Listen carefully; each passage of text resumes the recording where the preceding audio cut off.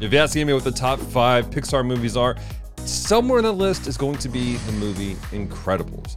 Incredibles is the incredible movie about a family of superheroes who go into hiding because all of a sudden people don't like heroes. But as Bob, Mr. Incredible himself, tries to moonlight as a hero once again in the future, he finds himself thrusted back into the world of superheroism, fighting an evil villain named Syndrome. What makes Syndrome such a dangerous foe? Well, it's the fact that Bob kind of created them. Today on Geek Devotions, we're talking about how the words and actions of today can affect the enemies and heroes of tomorrow.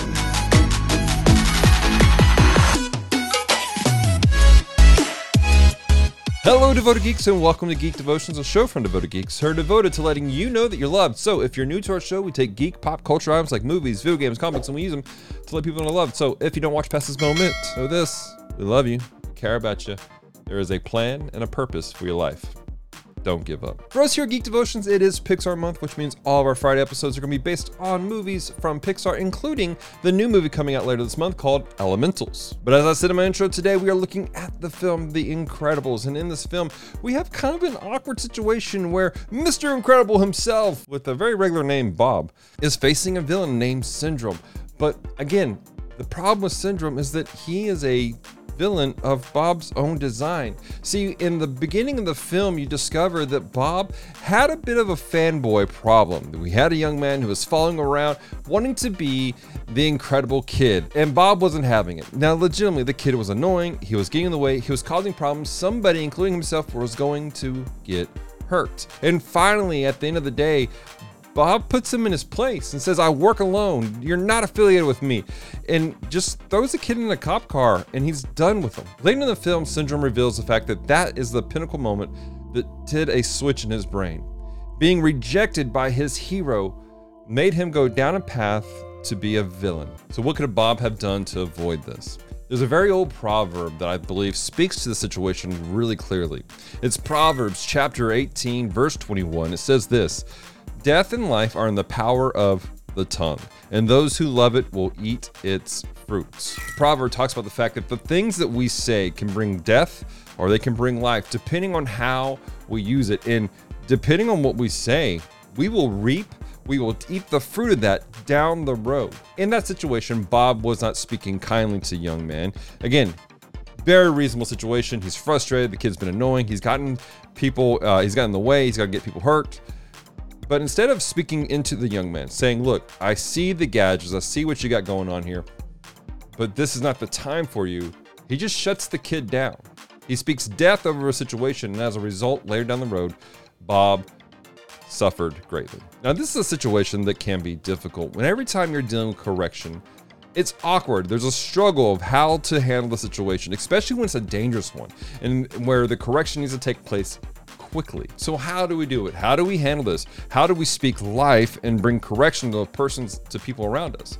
Well, I think that the answer can be found in another passage that's found in the scriptures, which is Mark chapter 12, verse 31, which says this: you shall love your neighbor as yourself. In this verse, Jesus is talking about the great commandment. There are two. He takes out all the commandments of the prophets, and they're hanging on two things: love the Lord your God with all your heart, soul, and strength, and then love your neighbor as yourself. And this aspect of loving your neighbor as yourself is important because I feel like people forget about it. When we see the world around us, when we see people and we deal with people, we need to show love and care for them just as we would want somebody to love and care for ourselves. Now, there's some people out there that they have this, they try to be this machismo. They're like, oh, well, just give it to me straight. I can take it. But the reality is that you'll be the first ones to bow up and get angry and prideful when somebody tells you you're being stupid. Now, on the flip side of that, I'm not talking about, just kid gloves and being happy and friendly all the time and, oh, it's okay, little Johnny, here's a trophy for doing nothing. We're not talking about that,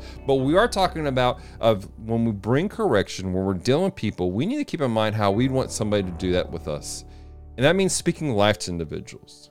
Yes, we had to bring attention to things that are wrong, and we had to correct those things and bring those into a healthy position, but we need to do it in a way that brings life, that speaks hope, that lets them know that there is something more to them than what was wrong with them at the moment. I think one of the problems is we live in a world where we focus so much on all the faults in people. We see what's wrong with them. We see their addictions. We see their habits that are just harmful and painful. We see their disorders, and we call those out. And then at the same time, we sometimes even glorify the problems that are in their lives instead of bringing correction to them because we're scared of causing problems in people's lives. But there is a way of doing things. When we correct people, when we draw attention to problems, when we are handling situations, there is a way to do it lovingly and caringly that speaks life, so that we don't grow up in the future with another syndrome because we spoke without thinking. This now brings us to our question of the week, which is a two-parter. One, what is your favorite Pixar movie? And two, what is something you've learned from that Pixar movie? Leave a comment down below and let us know. While you're at it, let us know what you guys thought about today's devotion. How's it encouraged you? How's it challenged you? How can we help you take your next step with God, walking this out? As I said, this is a challenging thing. I know that as a leader, I've had struggles of walking with people, bringing correction, and there have been times where I have at fault not spoken life and spoken hope to an individual, and I've had to repent of that.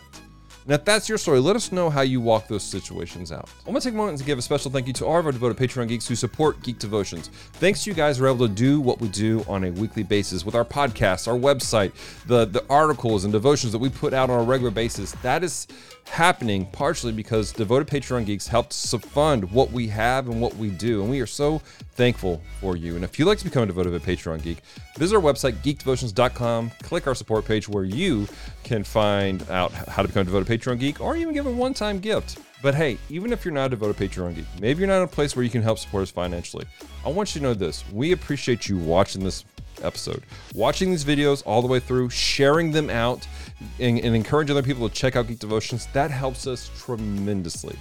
It's not necessarily about the numbers, it's not necessarily about the number of views that we get, but it's about changing lives. And you sharing this, putting it out in front of people who need this message, needing to know that they're loved and they're cared for, that is the greatest thing you could do for us. That being said, ladies and gentlemen, stay devoted.